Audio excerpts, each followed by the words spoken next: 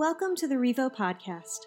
Revo Church is one church in multiple locations with a vision to spark a revolution of life change through Jesus. We hope to accomplish this through our core values of love big, serve hard, live bold, grow deep, and move forward. For more information on our service times and locations, please visit our website at discoverrevo.com. What's going on, friends in the room? Good to see you guys. Good to see you online. Thanks for hanging out with us. I got a story to tell you about this. Yesterday was supposed to be a day of celebration. Yesterday was supposed to be like a party day in the Klein house. It did not happen that way.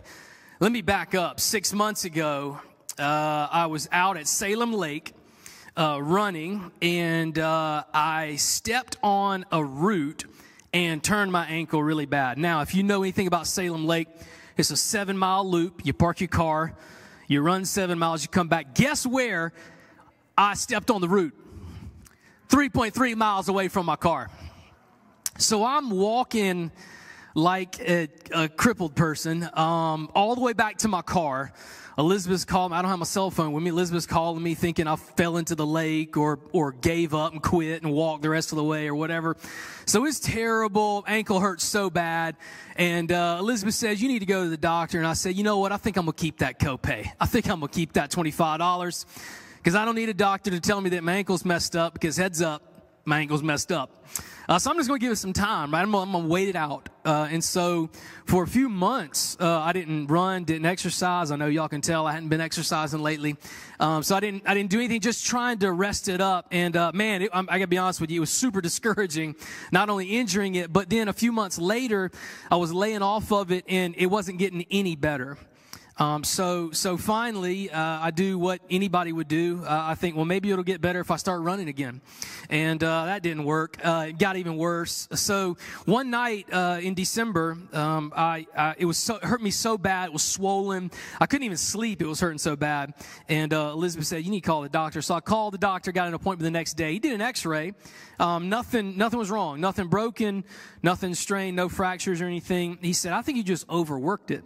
So here's what I want you to do. I want you to wear this boot right here. And it's pretty cool. It's got a pump on it. You know what I'm saying. It's pretty cool.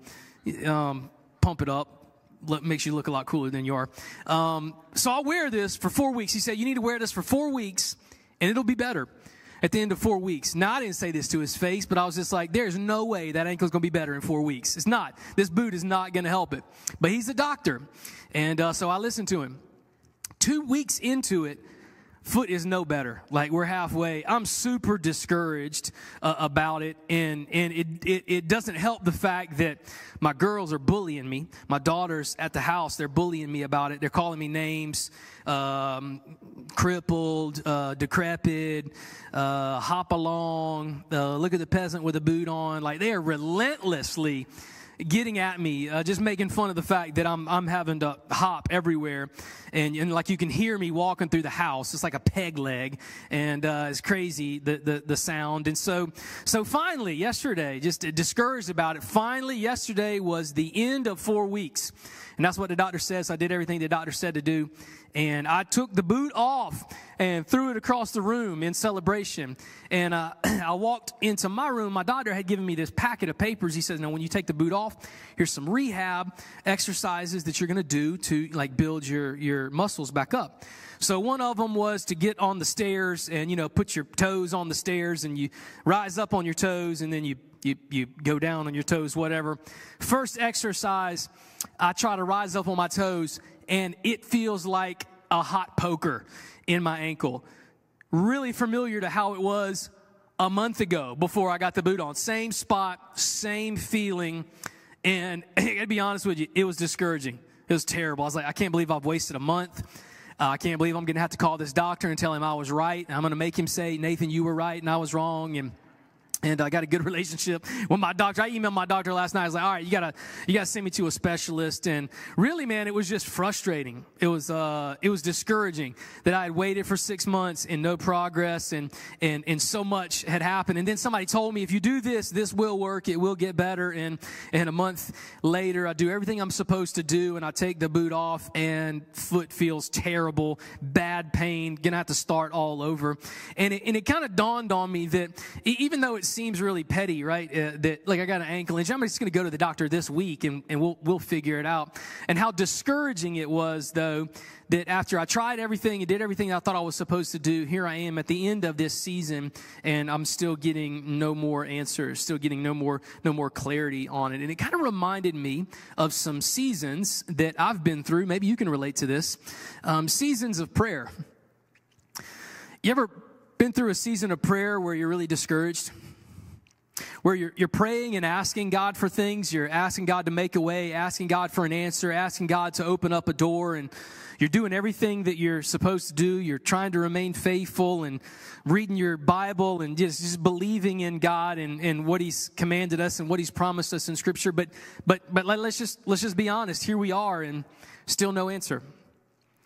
The door hasn't been opened yet. The yes has not been given. There's no peace. There's no clarity. There's no answer to all of that. Man, I've been in seasons of prayer like that where I'm just like, hey, God, are you in there? Am I doing this wrong? How much longer do I need to pray? How many more times do I need to ask? Like, God, what's the deal? It seems like not only is the right thing not happening, but it seems like the wrong things are beginning to compound. You ever been like that in your prayer life? That's where I was. That's where I've been. And it takes a toll on you emotionally and physically and spiritually. And so 2 weeks ago, we started out this series answering this question: how do you pray when you don't know what to say? Last week, we talked about how do you pray when you want to be blessed. Today, I want to talk about how do you pray when you're discouraged. How do you pray when there seems to be no answer, when God's hand doesn't seem to be moving? How do you pray when you want something so bad in life, when you're calling out to God and doing everything that you know what to do, but still here you are, still wanting, still asking, still praying, still hoping? God, what am I doing wrong? What do I need to do? We're going to look at Psalm chapter 27 today. If you have your app, you can open that up and follow along with it. If you have your Bible, Psalm is just open up towards the middle, and Psalm is the middle book, and flip to chapter 27. This is a chapter written by King David, and King David knows what it's like to have problems. Guy had a lot of problems in his life. Some of them were self-inflicted problems. Other problems were outside of his control, but David finds himself in the position that you and I find ourselves in, where eventually our problems begin to compound, and we pray and we ask for God to make a way, and nothing happens, and it gets worse and worse and worse, and nothing ever gets any better. And eventually, I don't know about you, but eventually you just reach to a point where you're just discouraged about it.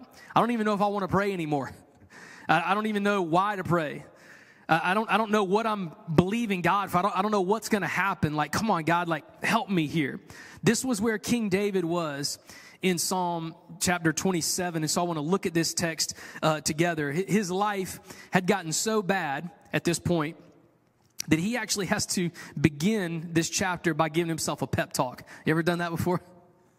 You ever had to give yourself a pep talk? You ever gone to a job that you hated, and every morning you roll into the parking lot and you're like, all right, here we go. I can do it, Nathan. You can do this.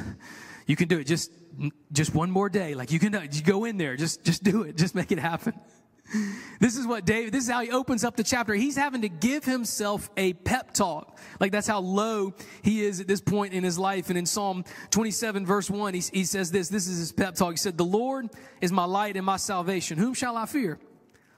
The Lord is the stronghold of my life. Of whom shall I be afraid?" David's like, come on, David, get your mind right, man. Come on now. Listen, now, you got to remind yourself of who God is, okay? Well, I have no reason to be afraid.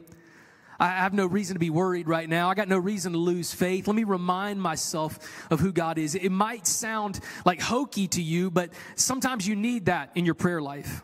Sometimes you need that in your life spiritually. You got to stop when you're discouraged and when things aren't going as planned, and you got to stop and you got to remind yourself of some things. Remind yourself of who God is. Remind yourself of what God has done for you, the promises that you find in Scripture. Like sometimes when you don't see God's hand moving, you have to go back into the Word and remind yourself, yeah, but this is who God is. Yeah, but this is the promise that I read. Let me remind myself who's in control and who God is. God has my back. God is in control. God has my situation in His hands. I know it doesn't look like it on the outside. I know I look like I'm discouraged and I got problems mounting up. But let me just take a minute, just take a deep breath and remind myself of who God is.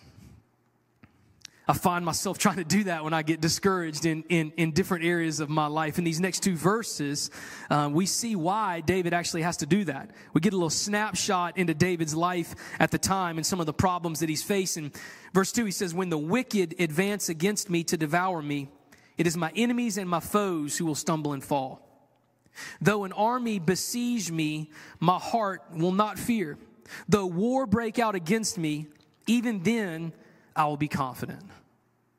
And David, we get a little insight into what his life is right now. He's like, man, I got enemies all around me. People are bad-mouthing me. People want to see me fail. People are trying to trip me up. That language is really powerful. In that second verse, he says, it's like an army is besieging me. You ever felt like that in life? It's just like your problems keep closing in. Just when you thought you were going to get rid of one problem, you pick up another problem and they begin to compound, and it feels like life is closing in around you, and it just breeds discouragement in your life. And David says, man, that's what I feel like. I feel like there's an army all around me. Everywhere I look, there's opposition. Everywhere I look, it causes me to be discouraged. God, where are you? You ever felt like that? Ever been discouraged like that in life, where it just feels like everything emotionally, physically, mentally just seems to be caving in and compounding? That's exactly where David is. And it is in this moment that David takes the opportunity to say a prayer. In this moment, he is going to ask God something really powerful that I think I want to challenge you to write down these things. There's three words that I see in verse 4 that David says, man, when I am discouraged, this is what I pray. This is how a person that is walking through a discouraging season in life, whatever that may hold for you, this is how they pray. When problems are compounding, it has David totally discouraged. And these are the things that he voices to God. Here's how to pray when you're discouraged. Verse 4 reads like this. It's simple. One thing I ask from the Lord. This only do I seek. David's like, I got one thing to ask you, God. One prayer that's on my, if you could do just one thing for me, God, this is what I would ask for. That I may dwell in the house of the Lord all the days of my life, to gaze on the beauty of the Lord and to seek him in his temple. David says, one thing, God, for real, just one thing. And I don't know if David's bad at math, or he just got caught up, or he thought it is one thing, but it's 1A, 1B, and 1C. But David gives three things, like, promise you, God, one thing I'm asking you. And he rolls off three quick things, three words that I want to highlight to you right quick to ask you to write down if you want to be encouraged during this season of your life. The first thing he says is this. Here's my one thing, God. You ready? That I may dwell in the house of the Lord. That I may dwell. That's the first word that David says when he's discouraged, when he feels like life is caving in on him, when prayers are going unanswered and he doesn't know what to do next. He says, I want to dwell.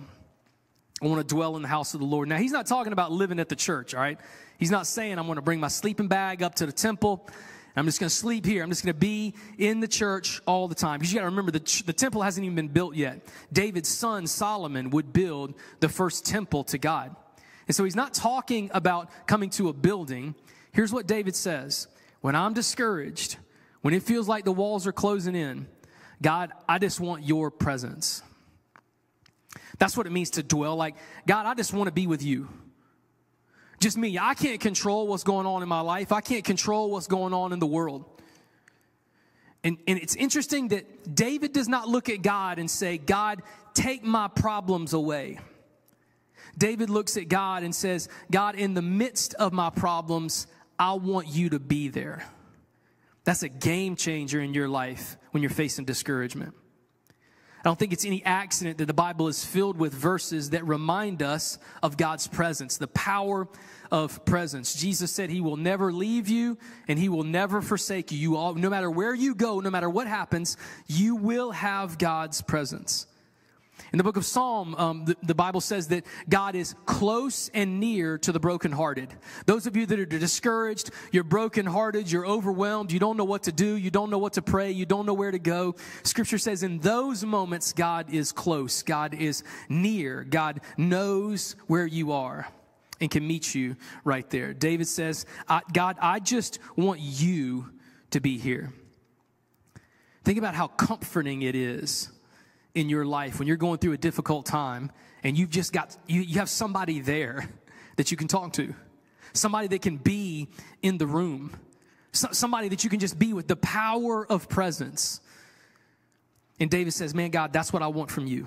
That's the promise that we read from Scripture, that even when you are discouraged and at your wit's end, that God says, my presence will always be there. David says, God, just right now, I just need to feel you. Like, I don't know if that sounds appealing to you or not, but God, I just need to know you're there. I need to be reminded of your presence. And that'd be a game changer in my life. First, he says, I want to dwell in the presence of the Lord. The second, he says, I want to gaze on the beauty of the Lord. That's the second word. He says, first, I want to dwell. And number two, God, when I'm discouraged, when I'm praying and I can't get an answer, I need to look at my gaze. Now, gaze is not just a simple glance, right? It's not just kind of a cursory glance across the room. Gaze is intentional. Gaze is focus. Think about like staring at someone and just thinking about them and looking at them and what they're doing and what they sound like and the movements and the clothes they're wearing. Like, this is an intense gaze. David says, man, when I'm struggling, when I'm discouraged, he said, I have to remind myself, David, where are your eyes? Where are you focused right now? Because if David is anything like us, our tendency during these moments are to focus on the problem instead of the problem solver. Our tendency is to focus on everything we don't have instead of focusing on what we do have. Our tendency is to think about what we cannot do. And David says you need to stop thinking about what you can't do and be reminded of what God can do. Where's your gaze? Because if the only thing you can see is the hurdle that you're facing right now, the barrier that's in front of you, this obstacle that David says he has in front of him as well, man, the longer you stare at that problem, the bigger it gets. And the more overwhelmed you get, and the more intimidated you get by it, and the more discouraged you get. And so David says, instead of looking down here at what you're facing, set your gaze upon God. Man, I want to gaze and put my focus and put my eyes on something that's going to help me. David says, I'm not going to focus on the problem. I'm going to focus on God. I'm not going to focus on the negative. I'm going to focus on the promises that I read about who God is and what he can do. Man, if you're discouraged right now, I want to challenge you. Watch your gaze. Watch what you're looking at. Watch what you focus on, because focus gives you a brand new perspective on what God may be doing in your life. Number one was dwell. Number two was gaze. The final one is this. He says, I want to seek him. 1A, 1B, 1C. I want to seek him in his temple. The word seek means to attempt to find something, right? Like he's searching for it. Ever lost your keys? Like you're seeking that. You're turning everything. You've got laser focus on what you're looking for, and you will not stop until you find it. It's all you can think about is, where's my keys? Where's my keys? Where's the last place I put it? Where did I leave them last time? Did I check my pants? Did I check the dryer? Did I check the bathroom? Did I check the mantle? Did you check the ring where the keys should be? Like, where is it? What are you seeking in your life during those times of discouragement? You know, being lost is bad enough, but when you're lost and you don't know where to go next, it just compounds your discouragement. David is asking God for directions here. David is turning on his spiritual GPS and says, like, God, I have no idea where I am. And here's the problem, God. I've already taken about 1,000 wrong turns. Like, it's not like I haven't tried anything. It's not like I haven't been praying. It's not like I haven't been asking. God, I've been trying everything, and I'm still lost. I still don't know where to go. I need to seek direction from God. So what are you seeking? Where is your gaze? And what are you dwelling on? 3 parts that David says, if I could ask God one thing, one multi-part answer when I'm discouraged, these are the things that I want to focus on. He closes the chapter by telling us why those 3 words are so important. If you want to know what's so important about dwell and gaze and seek, David's going to say, I'll show you what you're going to get. If you'll do these things during this season of your life, I'll show you what that's going to result in. The reason why you want to dwell, the reason why you want to focus on the presence of God during a difficult time, during a discouraging time in your life is this. Presence gives us peace. God's presence in your life will give you peace. That's what David promises. In verse 5, he says, for in the day of trouble, he will keep me safe in his dwelling. He will hide me in the shelter of his sacred tent, and he will set me high upon a rock. David says, man, the peace that I want when I'm discouraged happens when I get in the presence of God. When I look up and I realize God's here. God knows. God sees me. God's in control. God hears me. God understands. I know I don't have an answer yet. I don't know what direction to go, but here's what I do. I look up and I see. I know that God is there. I know that I have the presence of God in my life. David knows as long as God is there, then he's good. As long as God's presence is there, then David can handle whatever life is. But he looks at God and says, God, your presence right now is going to bring me peace. I would argue with you that God's presence in your life is even better than whatever answer you want him to give you. Because there's a possibility that God answers the question that you have and you're still scared to death. That God answers the prayer, that God opens up the door, that God makes a way, and you still don't know what to do next. You're still alone by yourself. And so David says, instead of asking God just for the answers, ask God to be with you. Ask for that presence. The gaze gives us perspective. If you want to know why it's important to focus on what you focus on, gaze changes perspective in our lives. It happens in verse 6. He said, then my head will be exalted. Man, it's like I'm standing up on my tiptoes. God is going to lift me up so that I can see the whole surrounding, not just what's in front of me, but I can see from God's perspective. I want to set my gaze on God. Then above my head will be exalted above the enemies who surround me. At his sacred tent, I will sacrifice with shouts of joy. I will sing and make music to the Lord. David rises above the circumstances so that he can see from God's perspective. That's why it's so important to fix your gaze on God. I took my youngest daughter to a Krispy Kreme a couple of weeks ago, and anytime we go into Krispy Kreme, she wants to see how the donuts are made, right? She wants to see the little conveyor belt and see them get baptized underneath the frosting and see them get put in the box. And so when we go in there, she's a little bit too short to see all the action. So as soon as we walk in the door, she looks up at me. She's like, Dad, lift me up. Pick me up so I can see. I can't see from down here. Dad, you got to exalt me a little bit. You got to lift me up, man. You got to get my gaze above like the wall that's in front of me so I can actually see what's going on. That's the prayer that David has. He's like, God, pick me up. Like I'm stuck right now in my situation. The only thing that I can see is what's in front of me right now. God, I need somebody to pick me up and give me some perspective. Help me to see that there is an end in sight. Help me to see that you have a plan. Help me to see what's going on. Accept what I'm struggling with right now. Accept what I'm frustrated at. Accept what is discouraging me so much right now. David says, if you lift your eyes and you fix your gaze and your focus on God, then you'll get a better perspective of what you're going through. You'll be able to see the way that God is moving and the way that he's orchestrating things and even have the opportunity to see even what God has next. David says, God, I want clarity. I just want to see. I just want to know what's next. Do I keep praying? Do I do something? Do I stop doing something? Do I move in a different direction? God, what do you want me to do? The last thing he says, I want to tell you why it's so important to seek God. Seeking God gives us direction. You want to know what's next? You want to know how to continue? You want to know if you need to be praying the same thing or something different or stop praying and start doing something and walking in obedience, asking and seeking and knocking. You want to know during a discouraging season what's next? What do we need to do? Here David says this, my heart says of you in verse 8, seek his face, your face, Lord, I will seek. Why is he so obsessed with God, seeking the face of God? Well, in verse 11, it says, here's why. It'll teach me your way, Lord. Lead me in a straight path because of my oppressors. David says, God, I'm discouraged, man. There's questions I don't have answers to. There are things I don't know what I'm doing wrong or what I'm doing right. I don't know which way to go. I've got decisions to make, and I don't know what to do. Just tell me. Just give me some direction. The Bible says that when you seek God, he will show you where to go. He will light the path for you. He'll anoint your next steps. He'll open up the doors, and you'll be able to see where he is moving if you will seek his face first.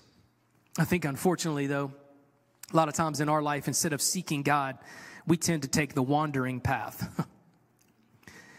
Just feels like sometimes in life we will wander from spot to spot, from decision to decision, from day to day, and we don't know if we're doing the right thing. We don't know if we're going in the right direction. And here's what I know about wandering. If you wander long enough, eventually you get lost. And sometimes spiritually, I feel like I am my kids at the mall. Like, if we're at the mall and I don't have both of my kids by the hand, they will wander off. Like, they will see something, they will run to the carousel, they will follow the smell to Cinnabon, like, they will go somewhere in the mall. And here's what's going to happen. If they wander long enough, eventually they're going to look up and they don't know where dad is. And they don't know where they are. And all of a sudden, like, they've wandered to the point to where we're looking around, saying, I don't know where I'm going, I don't know where I'm supposed to be, I don't know where dad is. And so when we go to the mall, dad always grabs them by the hand because I don't want you to wander. I want to lead you. I want to make sure that like we're walking together. And at any moment, they can reach up and realize that dad's hand is right there. They can get the peace they want. They can get the direction they want. Whatever they're looking for at that moment, they reach up and dad's hand's right there. And David says, man, that's a great image of God. Did you know that you have a God whose hand is always extended? That at any moment, if we were to look up, if we were to dwell, if we were to gaze, if we were to seek him, then you have a good Father whose hand is extended, who looks at you and says, just grab it. I'll lead you. Just seek my face. Don't wander. Don't go around being discouraged. Get in my presence. Know that I'm here with you. Set your gaze on me. Grab my hand. Seek me in the direction that you need, and I will help you get to where you need to go. When I get discouraged, it's good for me to know that I have a heavenly Father whose hand is reaching down, and all I have to do is reach up and grab it. And God says, man, if you'll seek me, if you will set your gaze upon me, if you will focus on my presence in your life, then I can bring you the peace, I can bring you the direction, and I can bring you the focus and the perspective that you need to know what you need to do next. I know in a room this size, there have been people that have been praying prayers for a long time, and you're discouraged, and you don't know what you're doing wrong, and you don't know if you're praying the wrong prayer, or if you're doing the wrong thing. You don't know why the answer hasn't been yes, or the prayer hasn't been answered yet, or why a way hasn't been made. And I hope that when you're in those discouraging times and you feel like giving up and you don't know what to say, and you don't even know if it's working or not, and maybe this isn't even God's will at all, maybe even God doesn't even care, maybe God doesn't hear me, I pray that you'll remember David's words here. He says, man, seek his presence, seek his direction, seek the next steps from him, focus your gaze, get in the presence of God, and watch how God opens the door. Watch how God encourages you even in your darkest seasons of prayer. I pray that today that you won't stop, that you won't get discouraged, but that you would press on and understand that even in the toughest season, the darkest times in your life, God can move in a really powerful, tangible way for you. So keep praying. Keep praying. Set your focus on Jesus and see what he does for you today. Let me pray for you. God, thanks for encouraging passages like this. Guys like David that know what it's like to have your back up against a wall, to be troubled, to be praying prayers. And God, this is a man that you described as a man after your own heart, but yet even David struggled with discouragement. Even David prayed prayers that went seasons without him getting the answer that he desired and he was looking for. So God, I pray that we could find some encouragement in that. That we would know, always remember that you are the good Father whose hand is extended to us at any moment. We can grab it at any moment, being in your presence, setting our gaze upon you, seeking you for our next steps in life. God, that's an amazing promise that can be used to bolster our faith and encourage us even in a difficult time in life as we continue to seek you every day in prayer. Pray and ask those things in your Son, Jesus' name. Amen. Thanks for listening to the Revo podcast. We believe everyone has a next step to take in their relationship with Jesus. If you would like more information on what that means for you, or if you have any questions about today's message, please email us at info@discoverrevo.com.